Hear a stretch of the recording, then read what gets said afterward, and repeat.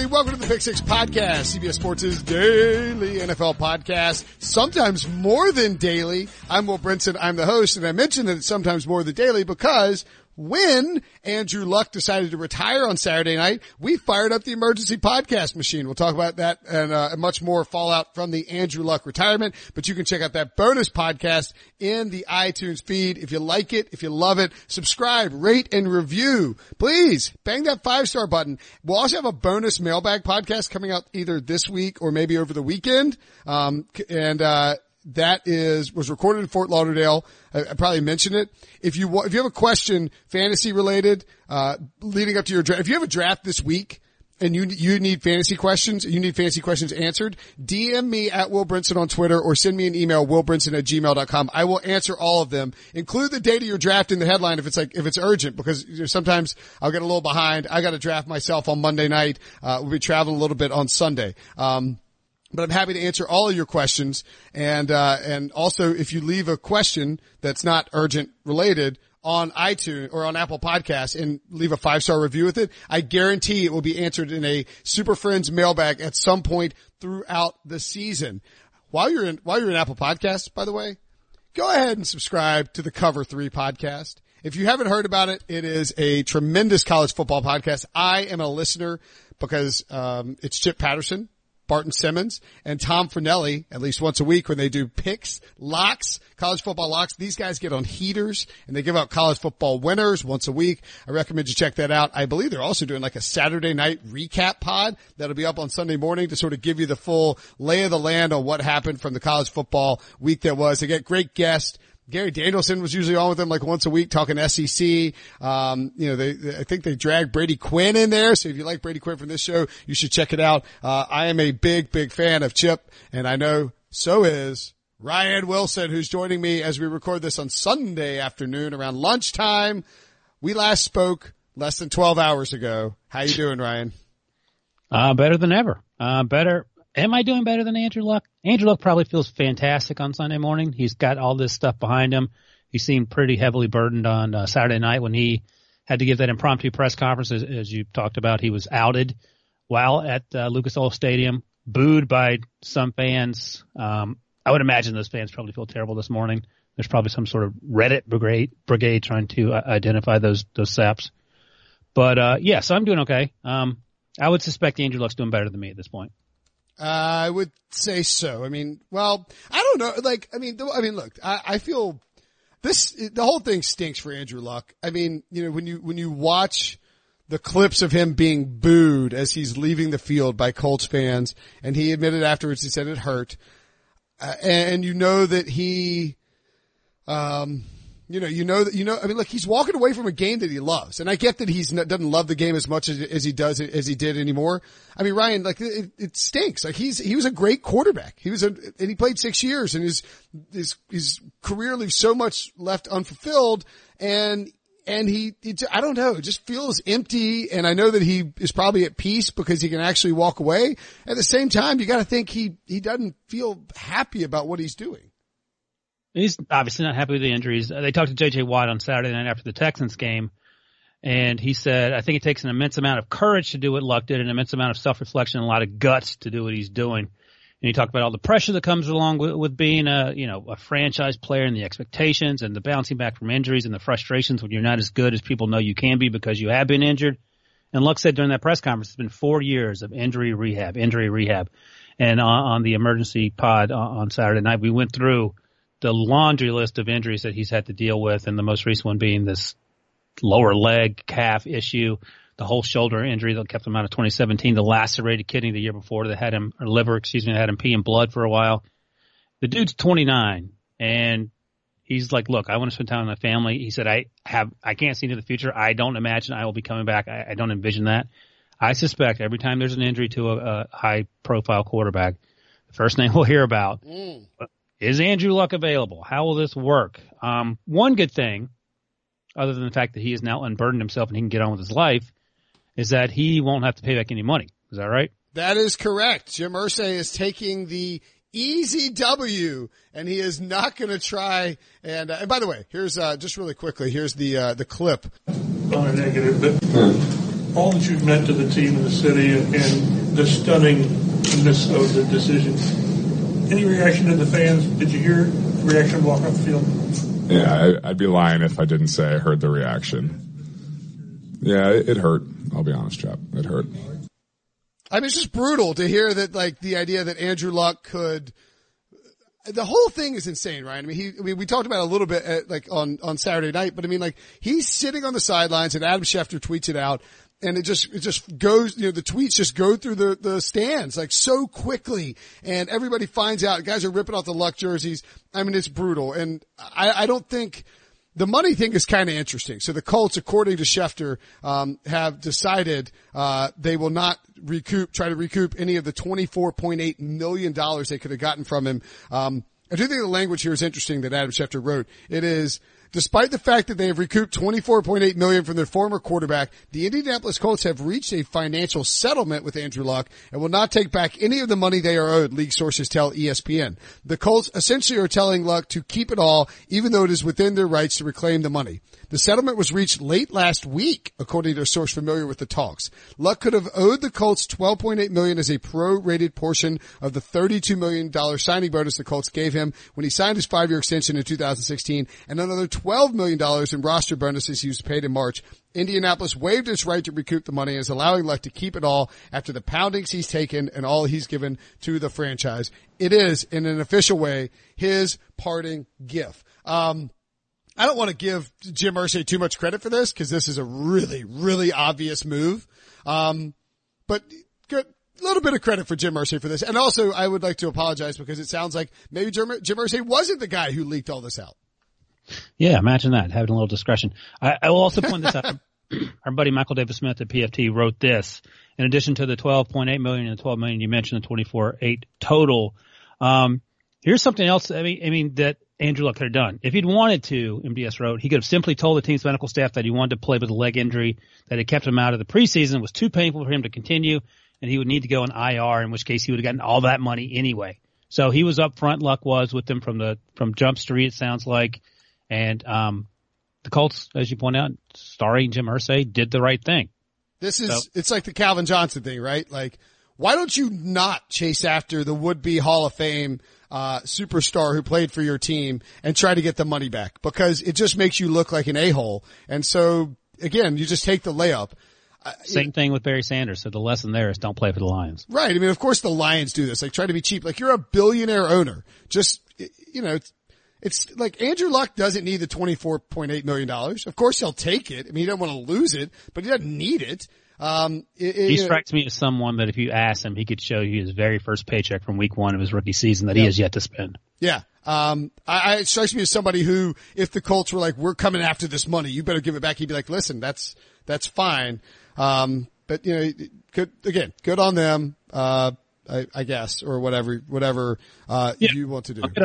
By the way, later up on the program, T.A. Cleveland of Sharp Football Analysis is going to break down the gambling angle for the Colts. The win total moved to 6.5. That is a 3-game shift. That is how much Andrew Luck is apparently worth on the betting market, which is, I mean, I guess sounds right, but is also pretty nuts. And if you missed it, again, we have an hour-plus instant reaction podcast. We're basically recording this as Andrew Luck is doing his press conference, as Jim Irsay is talking. So make sure and check that out. There wasn't any other really news from the Colts and Bears game. Hey, can I throw one thing out there from that game? Whatever else you want to. You just played the clip of Andrew Luck saying it hurt. As I'm scrolling through the headlines, Mike Florio, PFT, wonders, and I think this is actually a fair question and something to consider. Were the fans booing Luck or just the circumstances? Now that they've lost their best player, now that their season has gone from winning the division to perhaps straight into the toilet, and that was them voicing their, not necessarily sadness, but shocked. They were shocked at the development. And you're not going to cheer Andrew Luck walking off the field. You may be cheering him, but you're not cheering the circuit. You're booing the circumstances because you don't know what else to do. Maybe that's what happened. I mean, that's a rosy, optimistic take, but I could sort of see you just getting, throat punched as you went to this preseason game in preparation for what should be a really good season, and then the worst case scenario unfolds. as you're sitting there. Now, the guy who ripped off his Luck jersey, we clearly know where his mind was at. But maybe there were some people, good Midwestern sensibilities who were just unhappy with the circumstances. Yeah, I mean, I think that's a fair question. The title is Were Colts fans booing Andrew Luck or the circumstances? Yeah, I mean, the problem is that Andrew Luck is down there on the sidelines. And so even if you're booing the circumstances, you are still booing Andrew Luck. I can hear you. Yeah. And I mean, maybe you're not trying to say F you, Andrew Luck. And you're just what? It's just a visceral reaction to boo. I don't know. I mean, right. But weirder things have happened in football games where fans have been stunned to find out what's going on. And their reaction isn't always just a boo. I mean, it would have been, I think I was tweeting about this with Mike Clay and a couple other people. And Mike Clay pointed out it would have been awesome if the reaction was to stand up and cheer for him. I think that's asking a little too much because of the shock of what's happening. If you watch the clips, you can see you see this it's passing through the crowd. Everybody's checking their phones whoa. But you know what? That's like saying Mike Tyson at his prime when he fought Buster Douglas and he got knocked out. You stand up and cheer for Mike Tyson because he's the best ever. And you do that last night. People are like, oh, they're cheering that this guy is so injured he can't play. And I guarantee you that would have been probably you leading the charge on Twitter. Why are they cheering that Andrew Luck is quitting football? I will say this, that a lot of times, we see injuries happen and people cheer, right. I mean, there's not a good reaction. You just sort of have to take a breath and, come up with a neutral reaction. Yeah, I mean, maybe just black out and fall on your face. I don't know. Go drink a beer. Go get a beer. Booing Andrew Luck though is not good, but I'm with you. It doesn't, the city of Indianapolis and the people who live in that city it's not Philadelphia. No offense to the stereotype. I mean, but it's not they're not booing Santa or pelting Kobe Bryant with batteries. I mean, they didn't mean, they don't hate Andrew Luck. And I'm sure that whoever booed about it probably feels like a jerk. To quote Sam Weish back when he coached the Bengals and he had to stop the game, he grabbed the microphone mid-game. I don't know if you've ever seen this clip. He goes, "You live in Cincinnati. You don't live in Cleveland. We don't act that way." He yelled to the fans. So yeah, they live in Indianapolis. They don't live in Cleveland and or Philly. Yeah. All right, let's move on. We mentioned Colts Bears game. Not much happened outside the Andrew Luck stuff. That was to be perfectly frank, that game was one where both Matt Nagy and Frank Reich, as sort of modern age coaches, sat all their starters, including Jacoby Brissett, who, it was well, that's smart. We don't know what's going on with Andrew Luck. You got to protect Brissett. As it turns out, Jacoby Brissett's your week one starter. So that's why you don't play him in this game, because if he tears his ACL and then Andrew Luck announces his retirement, everyone in that organization is being shot to the moon. ACL tear. Then you have a right to boo. Yeah. Then you have a right to boo. I'm with you on that. The Texans had an ACL tear of their own. Lamar Miller, 210 rushing yards, 210 rush attempts. So easily the leader for the Texans last year, 5 TDs in 14 games, 973 rushing yards. The Colts top running back tore his ACL in a preseason game against the Texans. The Texans, by the way, of course, just traded for Duke Johnson. I think we mentioned that on some pod at some point. Surely we did. Yeah. All of a sudden, Duke Johnson is the number one running back on the Houston Texans. And don't look. You may know this from fantasy reasons. How many carries did Duke Johnson have in 2018? With the Cleveland? In 20 carries in 2018. I mean, I'm not looking, and I'm going to guess 65. 40. Okay. 65. Yeah. And he was not used much. That's right. So he will be used more, but he is slight of build in running back terms. Also, how many carries did Lamar Miller have this preseason? Do you know that? 40. One. This was his first touch. He tore his ACL on his first carry. God, this division is a mess. I mean, I understand getting those guys out there, but at the end, it's just not worth it. Yeah. And I think, and you say this a lot now, and I agree with you. We're going to move to a situation very soon where it's going to be joint practices and that's it. And now, especially with the CBA coming up, there's going to have to be a conversation about this 18-game schedule. You don't need 18 games. You can still play 16 games, but if we're going to do it with the preseason, that's going to be front and center. So, be prepared for that. By the way, and we'll talk about this more with, this was, just released, the Superbook USA, which is the Westgate, just sent out updated week one lines. And again, stick around to the end of the pod. We talk about Andrew Luck and the Texans and all of that, with TA Cleveland. But, the Colts the Chargers are now -7 over the Colts. Whereas they were. That's the week 1 matchup? Yeah, they were -3 before. So in the soccer stadium, is that where it is? Yeah. But so Andrew Luck only worth 4 points, but worth 3 games. Actually, maybe not that much. The Westgate also, Jeff Sherman, at Golf Odds on Twitter, moved their win total to 7.5. I would imagine, as I talked to TA about, that's more about protecting a window. And the Colts are 60-1 to win the Super Bowl, went from 12-1 to 60-1. Holy crap. 6-1 to win the AFC. They moved to 30-1. Yikes. And they are 4-1 to win the AFC South, which is actually surprisingly low. That's kind of interesting. I think they could still win the division. I think you tweeted about this, but I think people are sleeping on Jacoby Brissett just because we haven't seen him in a while. I think he'll do fine. I think he'll exceed expectations. Couple things. If you are Jadeveon Clowney or Bill O'Brien, are you trading Jadeveon Clowney and maybe a package deal for Melvin Gordon, or are you doing something less impactful, like, say, signing Doug Martin, who was just cut by the Raiders? Jadeveon Clowney for LaShawn McCoy. Who says no? Oh, God, I hope everyone. If you're LaShawn McCoy's 31 years old. Right. I mean, I'm going to make a prediction here right now. The starting. You're going to have Melvin Gordon, though, wouldn't you? You can't trade for Melvin Gordon. Just can't do it. Okay. I think the Chargers would definitely do that and just. Bosa, Clowney, Ingram, Jerry Tillery, the other guys on the inside, sweet mercy. Justin Jones. Don't forget my boy. Justin Jones. Brandon Meebane. Oh, concern. Maybe if David Clowney can play Derwin James's role. That would be something. He actually probably could. I'm going to make a prediction. Carlos Hyde, cut by the Chiefs, signed by the Texans. Feels like a perfect 3 yards per carry, 200 carries, just like the worst DVOA in the history of running backs situation for Carlos Hyde there. I mean, excuse me. I know we've been talking too much the last 3 days. I do think that with, your LaShawn McCoy prediction looks, like it probably will not come to fruition, which is fine. Thanks for the headlines, though. Yeah. All the upstate New York newspapers out of nowhere listening to the podcast. I know. But I would guess that, LaShawn McCoy's going to make it. I mean, the Texans are just a team that probably needs to go out there and find somebody off the scrap heap when they get cut. Well, here's the thing. Terrible news for Lamar Miller, obviously, but fantastic news for the Texans in the sense that it's only a running back. I guarantee you Chris Ballard and Frank Reich aren't saying, it's only a franchise quarterback this morning. We don't care. We can replace that really easily. And it's further indictment of Zeke, Melvin Gordon, and Lev Bell now that you can find these guys. And I think you're right. I don't think you trade for Melvin Gordon, especially including a trade with Jadeveon Clowney, because that's just too much to give up. Wait to see who gets cut. And even if you don't get the first guy you want, once all these cuts come down, you get the second or third or fourth guy, split the difference. Sign 2 or 3 of them, you're fine. I'm with you. Was there anything from the Cowboys in this game? Did I watch it? I'm losing my mind.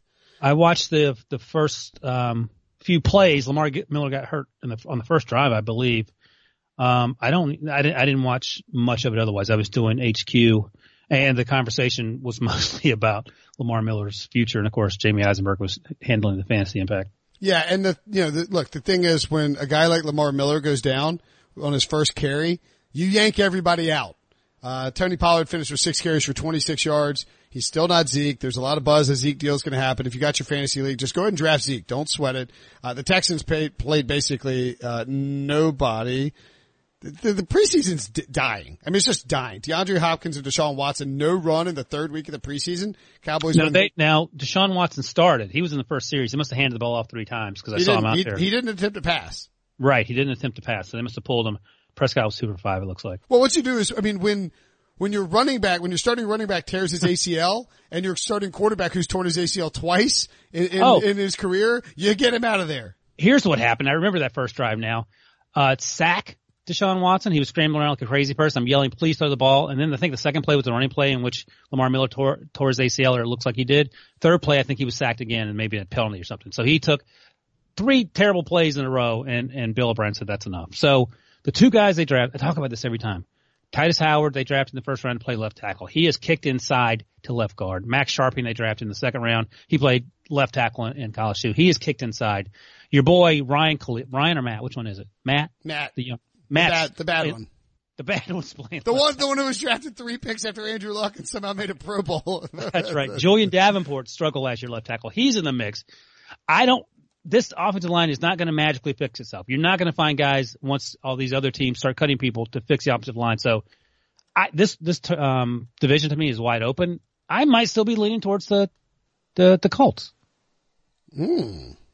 Interesting. If you listen to RJ White on this podcast, you would know that you might have taken the Texans at 4-1. And I wonder if RJ will still buy my Colts future at plus 140. Probably not.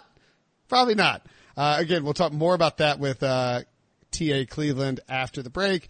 Elsewhere, Kyler Murray, 14-21, 137 yards, 4 rushes for 9 yards, played 5 possessions, said afterwards, we didn't put the ball in the end zone, and he didn't cover the +6, you jerk face.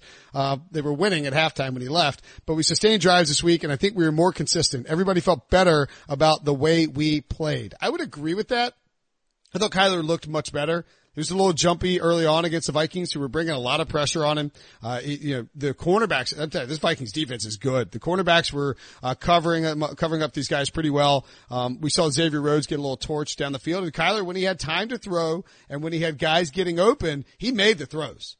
Kyler Murray can have a very good season, but I still worry about that offensive line. I still think that's going to be a problem. And David Johnson should have fumbled once. They didn't, they actually didn't overturn it. It was because they didn't have any good camera angles, on the first drive by the Cardinals. And I thought the Cardinals defense held up pretty well and got some pressure on Kirk Cousins. But the other side of that conversation is that Kirk Cousins looks like straight up doo-doo. Yeah, he looked bad. I'm not worried about it. They gave up an 83-yard touchdown run to Dalvin Cook that should have everybody worried. My boy, Garrett Bradbury, as I tweeted out, got to the second level so freaking fast. And just, he runs 4.9. Yeah, just like me. And I'm 4.96, but whatever. He put a linebacker in a body bag, set up the Dalvin Cook run. I think that was a good example of what this rushing offense can do. I'm a little worried still about the pass protection for the Vikings, but I don't freak out too much about Kirk Cousins. I'm more excited about Kyler Murray and how he played than I am worried about how Kirk Cousins played. I think Kyler Murray, his stats are not going to jack him up in terms of fantasy value. I think the Kyler Murray, Lamar Jackson combo, I want one of those guys in basically every fantasy league I'm drafting this week at quarterback. Just wait on it and get those guys. Kyler dropped down pretty far. I think Christian Kirk is a good guy to target as well. I maybe a little less worried about David Johnson. I don't think he's going to run a lot behind that offensive line though. Yeah. So Kyler, strong start to his preseason in week 1. Week 2 was a complete disaster against the Raiders, and everyone was concerned. In week 3, he bounced back, but this is sort of the ups and downs you expect from a rookie. I'm not concerned about him. He had a couple passes tipped to the line of scrimmage, but he, for the most part, is very good at moving his feet, finding the lanes, doing what Drew Brees has done for 40 years now. And his arm strength is off the charts, just blows you away. I don't know if Cliff Kingsbury's a good coach, and I'll be saying that probably for another month or two. We just don't know. We don't know if this is going to work. History says it won't because he's not a great coach. Ryan, I'm just not buying the idea that like Cliff Kingsbury is going to magically unleash this insane offense on everybody. Like I'm just not sure that's like, again, this is not RG3 in the read option. Like what is he going to show you in week 1 against the Lions that he's not showing you in the preseason? I'm just not sure where it's coming from. Maybe I'm dead wrong. Here's what Kurt Warner said on Saturday night, talking, after the fact about, the Cardinals offense. And he said, listen, we always talk all the time about teams not showing anything in the preseason. Your offense is what your offense is. So you're not going to magically you're going to run someone else's offense for 4 weeks in the preseason and then turn a switch and become another offense that you want to be for the next 4 months. So we're getting a glimpse of what this offense is going to look like, and it hasn't been great. So we'll see. I'm with you 100%. In terms of guys to watch, and this isn't necessarily for fantasy reasons, but for reasons to get excited if you're watching the games on Sunday, Keyshawn Johnson was their 3rd wide receiver taken out of Fresno State. He went in the 6th round, I think. They took Andy Isabella in the 2nd. They took Akeem Butler in the 4th. Akeem Butler's now in the injured reserve. He's done. They signed, what's his name? Who they signed? The guy from Oakland and San Francisco? Michael Crabtree. Michael Crabtree. He didn't play, obviously. He'll be getting up to speed, but he's more of a middle of the field tight end threat. He's not going to beat anyone down the field. But Keyshawn Johnson had 7 catches for 85 yards on 7 targets, 100% catch rate. He's had a really good preseason, and a lot of things you hear coming out of Arizona is that he has been the best of the standouts among the wide receivers, that young group.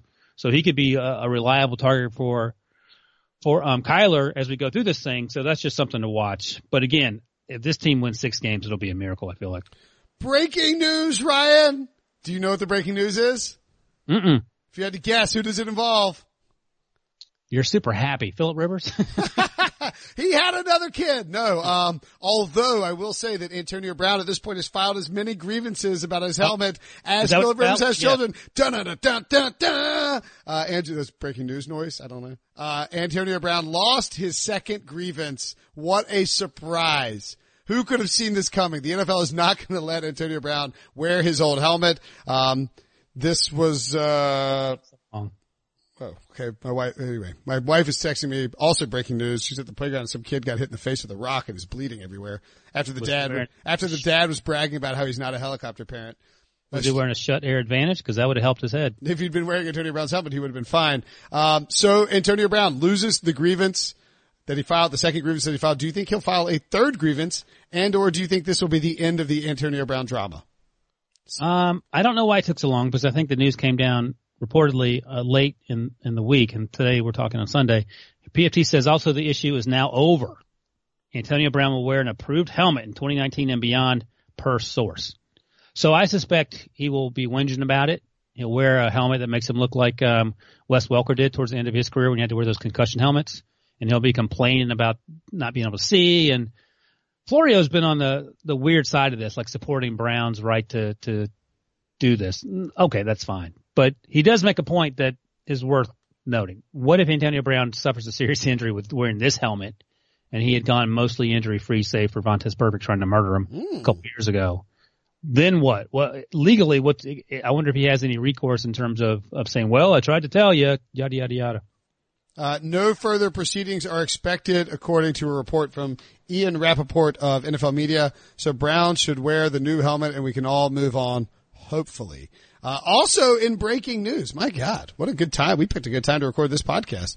The Washington Redskins have named Case Keenum the week 1 starting quarterback, or just the starting quarterback. Level of shock, more or less, than the fact that Antonio Brown lost his grievance. Dwayne Haskins is going, thank God. Yeah. Thank God I don't have to play on this team right now. I just got to avoid the next 17 weeks. Pray that Jay Gruden gets fired. Not that Jay Gruden necessarily is the fault of all this, but they got to bring in someone that can fix everything, and maybe that goes higher than Jay Gruden, and I think it does. Offensive line, maybe the medical staff, because it seems like everyone who leaves that organization isn't crazy about how things operate there. Trent Williams isn't happy. Darius Geis had multiple complications with his ACL surgery. Colt McCoy, you talked about him and his broken leg issues and not coming back as fast as they had hoped. That place, they did a fantastic job in the draft, but now they have to fix everything else, and Dwayne Haskins has no business being out there. I'm with you completely on that regard. God, I'm glad we're getting all this stuff hammered out while we're doing this podcast, because if it was breaking later this afternoon, it'd be a real pain in the rear for us. Oh man, we're running long. Let's go quick. Bucks and Browns played in the preseason. Jameis Winston, 9 of 19, 88 yards. More importantly, he took 5 sacks. And you can pin this either way you want it. I think it's a little bit of both. The Browns defensive line looks terrifying. I mean, they added Sheldon Richardson, amongst other guys. Vernon went off. Olivier Vernon went nuts. They traded for him. He looks like a better player than Kevin Zeitler, at least, in terms of what he can bring to the table. But the Browns offensive line also, didn't look great. I would be real worried if I'm the Tampa Bay Buccaneers that if you can't protect Jameis Winston and he can't throw accurately down the field, which it didn't look like he could, throughout the preseason, that this Bruce Arians thing is going to be a flop. Because without time in the pocket to do those deep dropbacks and without the ability to hit the guys down the field when they're open, Tampa Bay could be an utter nightmare on offense. One of the things that gets lost on Bruce Arians' mystique, and he's a fantastic coach and a great offensive mind, when he was in Pittsburgh, Ben Roethlisberger took an absolute beating because we were doing these deep drops, deep passing down the field, passing game, and the payoff was huge, but the cost might have been even bigger, you could argue, to the point where Art Rooney's like, look, man, we got to start running the ball more and protecting Ben Roethlisberger, and that was part of the reason they moved on from Bruce Arians. So you sort of know what you're getting, but it comes at a cost. And is the cost going to be too much? We'll have to find out and see. I think one of the biggest concerns, and we always talk about can the Browns handle the pressure, and we sort of glossed over this. That Browns offensive line might stink. And then it won't matter about the pressure because they're not going to be able to do anything anyway. And then Baker's going to also be taking a beating. So maybe secretly the Browns offensive line is the biggest issue as they head into the season. Yeah, we've been saying that about the offensive line for a while. Baker finished 10 of 26 for 72 yards and 1 interception. Kareem Hunt, 5 carries, 11 yards. I would worry about the Browns offensive line, at least early. Certainly the Andrew Luck news helps, Baker and every other AFC team. And we'll talk more about that in a second. The 49ers and Chiefs. I actually didn't watch a lot of this, but Jimmy G bounces back and goes 14 of 20 for 188 yards and a touchdown, in Arrowhead where he tore his ACL. You feel a little bit better about Jimmy G? Did I jump the gun saying we should panic after the 0.0 game on HQ? I guarantee you Kyle Shanahan panicked and John Lynch panicked and probably Jimmy GQ panicked. And yeah, they bounced back. That's great. I mean, that's what you want. He was 1 of 6 or whatever last week. Threw an interception, should have thrown 2 more, had a 0.0 passer rating. Yeah, he came out and played well, 14 of 20. Passer rating was 116.2. That's what you need. That's what you need. The team's still going to be not great, but they'll be better. Elsewhere in the NFL, Drew Brees, 4 of 6 for 68 yards and a touchdown. That was his only series. Looked sharp. I was hoping to get 15 or 20 plays, but I know there's a plan to pull a few of us out after a short while and get some other guys work. Chargers Seahawks, Russell Wilson, 6 of 9 for 73 yards, 2 touchdowns. 3 rushes, 31 yards. Looked very good on offense. Hit Tyler Lockett for a 20-yard gain and a 30-yard gain. So that's worth watching. Lockett, worthwhile investment with all the injuries there. And Russell Wilson, if he can be that efficient and the Seahawks defense can improve, this is certainly a team that can be dangerous. Bills, Lions. Oh my goodness. Lions and injuries. Oh my. Gerard Davis was carted off with a right leg injury. It is not season ending. They don't believe. And Frank Ragnow, their center, was also helped on the field, not believed to be a season-ending injury either. Those are 2 big blows for your boy Matt Patricia. If those guys are hurt for a very long time, I mean, you take the middle guy on offense and defense, that's a big problem. Did you mention Jared Davis? Yeah, Gerard Davis. Gerard Davis. Sorry, yeah. I was looking at Sam Darnold stats from the Jets game you were talking about, the Saints, just how well he's playing. Also in that Bills game, they're playing the Lions. It's a huge problem for the Lions. Josh Allen also had another problem, if you will, making poor decisions, throwing the ball down the field. And, he calls like it's, his homer play, his, whatever he calls it. You gotta cut those out because if Pete Prisco's gonna stay in your bandwagon, you gotta improve from year 1 to year 2. If this team isn't gonna be terrible, it's a big part of it has to be Josh Allen. So the Lions are done already. The injuries suck, but it just adds insult to injury. And, for the Bills, Josh Allen has to play better. By the way, TJ Yeldon, maybe one of the guys who may be out of a job in Buffalo may end up somewhere like Houston. TJ Yeldon. That could be a good fit. Somebody's got to get cut. Frank Gore. How about Frank Gore to the Texans? Yeah, I mean, that would make sense. He's 40, but I mean, they can't be, beggars can't be choosers. Just saying. Could work. Let's see. Also injury-wise, Tre'Davious White left the game with bruised quadriceps and Quentin Spain, limped off for the Bills. So just another one of those games where it's like, man, how about we stop playing in the preseason? And LaShawn McCoy, 6 rushes, 37 yards. He got the quote unquote start, as Debo notes on there. Debo, of course, a longtime LaShawn McCoy fan. We're not giving Debo any more love. Frank Gore, 8 rushes, 57 yards. Devin Singletary, just 1 rush, 9 yards, but he got the touchdown. He looked sharp. And I saw that play, by the way. Cody Ford took somebody's soul on the right side of the line. Like he was like blocking him and the guy was fighting, and then Cody Ford just like eased him down to his knees. It was pretty delightful to watch. Bills could be a little bit better on offense maybe than we think. That'll do it for us, I believe. Broncos, Rams, nothing much happened. Those guys all sat their starters. Again, this is a clear-cut situation where the preseason is going to be more meaningless and they need to cut down on it. And then Sunday night, we're recording this on Sunday afternoon. So if something insane happens in Steelers Titans, we will come back and do something on it. Otherwise, probably just recap it on Monday. So let's take a quick break and we'll get to TA Cleveland on how the Andrew Luck retirement affects the AFC South and AFC odds. The all-new Hyundai 2024 Santa Fe is equipped with everything you need to break free from the dull work week and embark on an adventurous weekend with your family. The all-new Hyundai Santa Fe's features like available H-Track all-wheel drive, standard third-row seating, available dual wireless charging pads, ensure you can take on any adventure. Available H-Track all-wheel drives, you can take on the dirt trails and kick up some mud. Standard third-row seating so your whole family can experience the thrill together. Available dual wireless charging pads so no one gets stuck in the great outdoors with a dead phone. Whether you're tailgating out in the dirt lot, Carter Finley, shout out Carter Finley, or whether you're whitewater rafting, taking the entire family on an adventurous trip, maybe you're out camping in Mount Rogers. I used to go as a kid. Wish my parents had a Hyundai Santa Fe. The Hyundai Santa Fe is perfect for your family outing. Learn more about the all-new Hyundai Santa Fe at HyundaiUSA.com. Call 562-314-4603 for complete details. The perfect combination of versatile athleisure and training apparel has arrived. Thanks to the visionary minds of New Balance, Clutch Athletics, and Rich Paul, the designs reflect the heart of the athlete and the spirit of the community. With rising defensive stars Will Anderson and Chase Young on the roster, Clutch Athletics brings the best innovative gear to all athletes, giving them style and performance on and off the field. Learn more and purchase Clutch Athletics at NewBalance.com.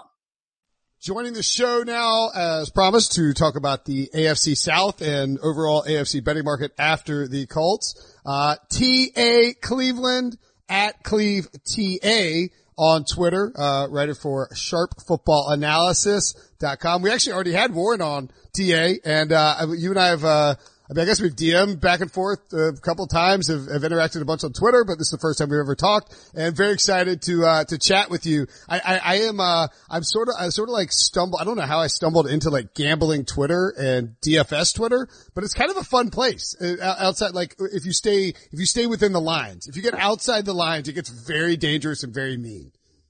Yeah, well, thanks for having me, first off. So good to actually finally get to talk to you in real life versus just messaging. But no, yeah, it is dangerous. You have to it's a slippery slope because the ones that do it more for entertainment and, you know, like to kind of debate, I guess, in a nice way on Twitter. It's cool too. It's a cool environment. But then there are the deep kind of underground hardcore guys who do this for a living and grind it out, and they take a lot of offense to things that people post that they don't agree with, and really can get harsh. So it's like I said, it's a slippery slope. You just kind of have to avoid those pitfalls, and you know, you could be okay online, but you know, it drives a lot of good conversation, a lot of good debate. I think, you know, the more, you know, obviously you have money invested in this stuff, and you do more analysis and you take it more seriously than I think some others that are just kind of posting opinions without much thought or much analysis. So it really drives,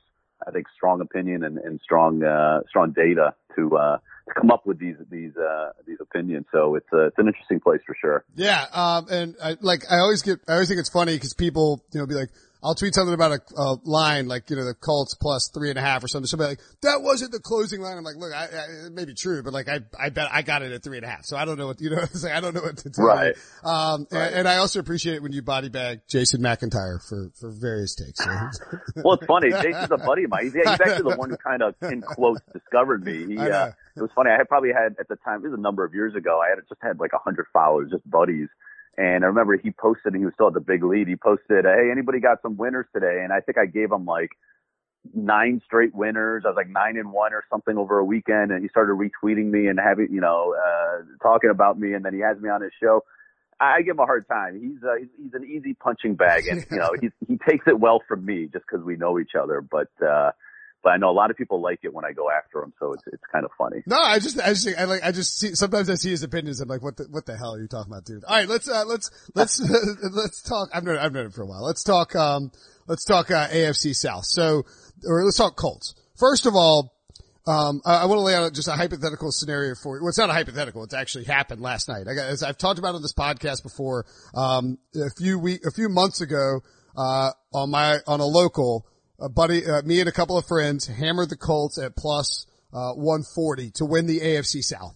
when the luck news came out last night, my friends started, it was at my behest, my friends started peppering me with texts, that I can't say out loud on this, podcast because they were all full of swear words since Andrew Luck retired. And I told them, because locals are sometimes slower to move than maybe like the Westgate or whatever, I was like, you got to hit the under 9.5 at plus money right now as fast for whatever you bet on the division, just to like, as sort of a hedge. Would you say that was a good move or bad move? Because there is a window there where the Colts go 10-6 and don't win the division. It happened last year. What would your move have been in that situation? Was that the right play, and then do you come back and hit the over at 6.5? What do you think about that sort of situation for anybody sort of exposed right now? Yeah, so it's funny. I actually agree with you. Before the preseason even started, I had obviously dependent on Luck being healthy. I had the Colts and the Eagles as my Super Bowl matchup, and I just loved what Ballard has done with that team. I think Frank Reich did a great job last year. They got a great offensive system. They built up the offensive line. Just a lot of smart, kind of positive EV moves that I thought, this kind of was going to set them up for a big year. So I agree with you on, taking the Colts to win that division. So when that news is announced, like you said, some books are slower than others, and so definitely take that under 9.5. That was definitely a smart move to kind of hedge yourself. And at this point, where it sits now, it's at 6.5 from where I think it's FanDuel and DraftKings where we saw, where it's posted. It's not posted everywhere. And I think, and I posted on Twitter today a little thread that I thought it was an overreaction. And I got, some guys that agree with me, others that obviously they don't actually read the thread and say, oh no, they're not winning the division anymore. And that wasn't my point. Wasn't that the Colts are a Super Bowl contender. Wasn't that the Colts are going to win the division. It was more of the instant reaction, was an overreaction. I think 6.5 is too low. That's like the 6th or 7th lowest win total on the board right now, which would, I don't think they're the 6th or 7th worst team in the NFL. I think the division would be very competitive. All 4 teams have a shot. I think Tennessee is the worst team in the division, to be honest. I actually have their under win total right now. Been sitting on it for a while, but here's my thing with Brissett. So a lot of people look at what happened in 2017 when he took over. They saw a 4-12 outcome. He didn't play very well, and right away they just assumed the same thing is going to happen this year. But I, as you mentioned, I've been writing for Warren's website for the last couple of weeks here, and he had a tremendous thread last year on the Colts and what happened in 2017, and some of the numbers are just amazing. They actually led, so they went 4-12, but they led at halftime in 9 games, and they ended up going 2-7 in those games. Okay, it's hard to do. It's hard to do. Yeah, it was really hard. So they're the only team in the last 27 years that lost at least 7 games that they led at halftime. Okay, so it wasn't even that. They were leading into the fourth quarter 9 times as well, and they only won 4 of those games, which is just remarkable. That year, 25 of the 32 teams lost no more than 1 game when entering the fourth quarter. So you're talking about a team that lost 5 games, which is just, remarkable. So, they were much better than a 4-12 team. I mean, they were probably closer to a 7-9, 8-8 team. And that team, if you remember, didn't have much talent at all. Their offensive line was horrendous. They were dead last in allowing sacks. They were 18th in adjusted line yards, the metric that Football Outsiders has for offensive line when it comes to running the football. They were a bad offensive line. They had old man Frank Gore, running the ball close to 300 times. They didn't have Eric Ebron back then. They don't have, now they have Paris Campbell. So they have more weapons now. They have a top 5 offensive line. They really did a nice job revamping the front there, and their defense is, defense is adequate. So, I just don't see doom and gloom here. I see a team that, can win probably, my range is kind of 7-9, 8-8 is probably most likely. I think 6.5 is too low. I would have put it, if I was a bookmaker, I would have made it, 7, let's say minus 120, something like that. Sure. And see where it fell. That's me personally, but I just think that, Jacoby Brissett isn't the future, I don't think, but he's not as bad as kind of it seems based on some of those peripherals. So, and there was actually another post that Football Outsiders had that he was actually the number 1 deep ball thrower in the NFL in 2017. You wouldn't believe it based on watching that. And it's purely based on kind of accuracy and, how well he threw the ball downfield. It wasn't necessarily just completion percentage because you need help from the receivers. He just didn't have time. I mean, the offensive line was so bad that, he was forced to dump it down a lot, and he took a lot of sacks. So, if he gets time like that this year, I think T.Y. Hilton can produce. I think Paris Campbell can help out a lot. Taking, short crossing routes and taking it to the house. He's a, big play player at receiver at Ohio State. So I think moral of the story is, overreaction, maybe not good enough to make the playoffs or even win the division, but I think 6.5 is an overreaction. Yeah, I agree. And I think the interesting thing about 6.5 too is that, like, if you were posting 9.5 previously as a bookmaker, and you go 6.5 now, there's a 3-win window. That is a big effing window in the NFL. The other thing about the Jacoby Brissett in 2017, led the NFL in terms of sacks, right? In terms of being sacked 52 times. That's ridiculous. They've since added Quentin Nelson. Marlon Mack, is a very good running back, I think, and he didn't start one game because Frank Gore was there in 2017. Additionally, you point out the coaching staff. I mean, this is a coaching staff that was a disaster in 2017. Frank Reich is a major upgrade, and maybe more importantly, TA, like, Jacoby Brissett was traded on September 2nd. He showed up in the Colts like a week before the season started. I don't know that he is,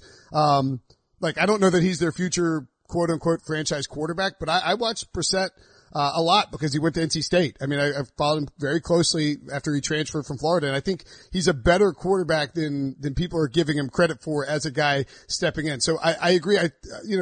Looking at some of the other markets, right? The Colts are 60-1 to win the Super Bowl at FanDuel right now, and 32-1 to win the AFC, as well as 5-1 to win the AFC South. Do those strike you as overreactions as well?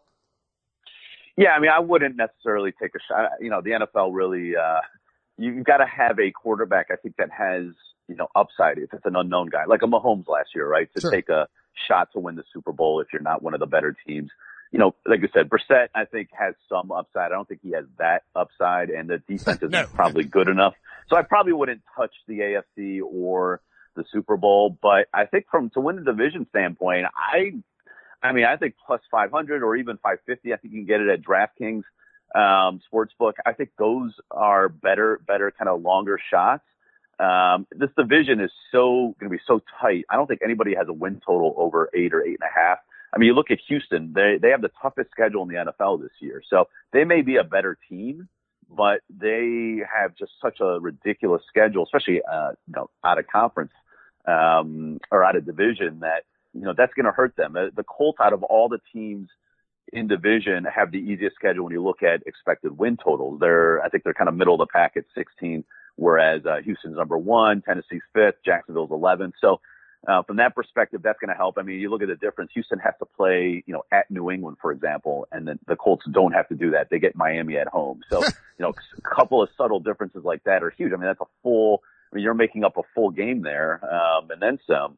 With just, those subtle adjustments. So I think from that perspective, I think they have the best coaching staff in the division. I think by far they have the best front office. I mean, Houston doesn't even have a front office at this point, right? They have no GM. Yeah. They have the best offensive line. So I think that they can make up some of that talent deficiency with schedule, with coaching, with, the strategy. Going back to, we were talking about the coaching staff and the 2017 Colts where they were leading into the fourth quarter 9 times, and went 4-5. So, big issue, and Warren highlights this. They were the most predictable team in the NFL in the fourth quarter, maybe of all time. I mean, they literally, when they were in a specific formation or formations, the defense knew exactly what was coming. They ran the ball, for example, like 95% of the time out of specific formations of personnel groupings.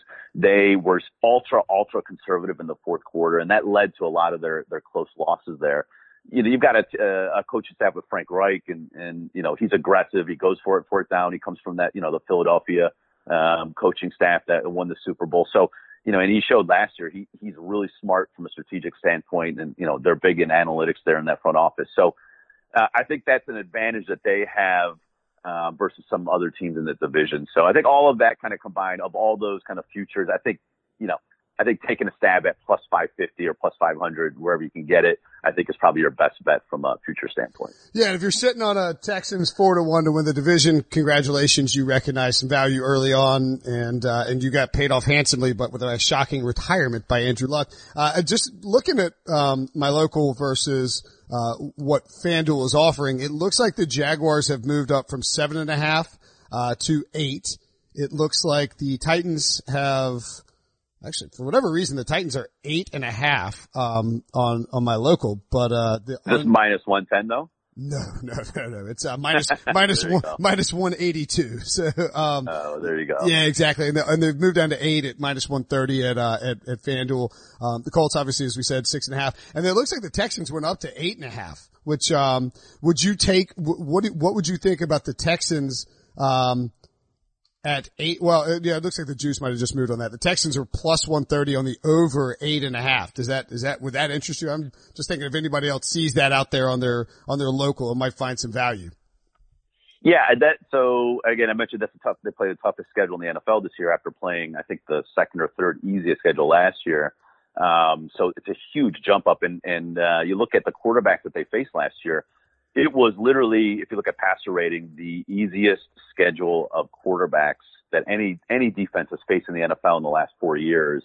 I mean, you just Bortles alone, right, and in division alone, outside of Luck, they faced Eli Manning. There's just a bunch of backups and bad quarterbacks. So that masked team really wasn't an 11-win team last year. So that you see that flip in terms of schedule, and that's why that the win total is all the way down to 8.5. A lot of people have asked, why is it so drastic? A lot of that's priced in. I personally just think it's a no play. I would not really lean on the over here or the under. Now they lost Lamar Miller. They've got my guy Duke Johnson here from Cleveland as the lead back, and they'll probably pick up somebody else. But he's a good change of pace back, a really good third down back. I'm not sure he's a guy who's going to run it 20 times a game. So they probably are lacking there. Their offensive line is still terrible. And Deshaun Watson, as good as he is, he has to take some accountability for some of those sacks because he holds on to the ball a lot trying to make a play. Yeah. So, I think all of that kind of combined, this is more of a stay away from me with Houston. If I had to take anything, I would probably take the under, if anything. But not, having 2 games that you don't have to face Luck now is going to help out things. But, to me, that's a stay away. I think the Jags are the most interesting team in the division, in terms of who's going to come out. I mean, I think they still have a great defense. Their defense was still very good last year. Towards the end of the year, they definitely quit on their coaching staff. I think they were sick of Bortles coming in there and just, not moving the ball and turning the ball over. You saw it, in that Thursday night game late in the year at Tennessee. They just got completely destroyed. They weren't in that game. I think just having a competent quarterback, who I think Nick Foles is, I don't think he's necessarily really good. I think he's competent, will help things a lot. I think Leonard Fournette looked really good in the limited preseason that I've seen. I've seen him running the ball. I think, oh God, why am I blinking on the defensive end they got from Kentucky? Josh Allen. Josh Allen. Yeah, he looked incredible in week 3 of the preseason. Yeah, he looks incredible so far. You add him to that defense. I think they're the most interesting team with the most upside if Foles can produce. So, of all the teams in division, I think I would lean towards Jacksonville to win it. And then I think just pure value, I think the Colts have good value, but I wouldn't touch Houston here to win the division at all. All right, we'll get you out of here on this because I'm in on this. I'm in on the Vikings in a big way this year. I've got them. I think I'm actually. I mean, I don't want to spoil it, but I think I'm going to pick them to win the Super Bowl.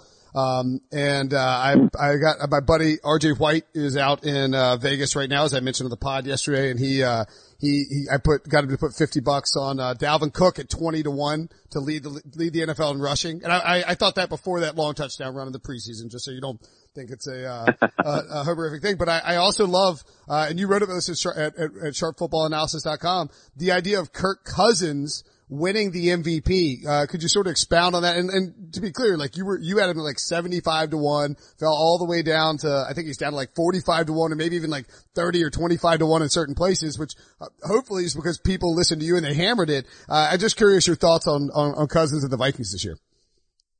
Yeah. So, again, it's sometimes when you take some of these futures, it's more about just value, right? Sure. It's not necessarily who you think's going to win. So I wouldn't sit here and say, gun to my head, oh yeah, Kirk Cousins is going to win the MVP. It was at the time he was sitting at, he was at 80-1 on 5 dimes. I think he was down to 72-1 once I wrote the article.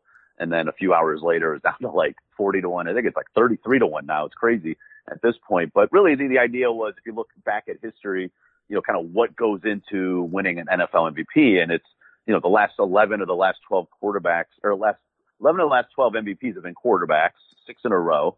And we know this is a passing league now. So essentially, you know, only look at quarterbacks.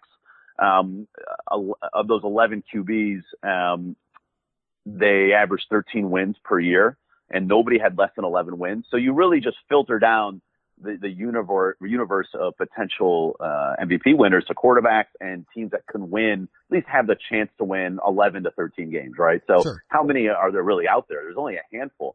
So when I just did that first kind of filter, Kirk Cousins by far was the biggest long shot at, you know, 75-80-1 or whatever it was at the time.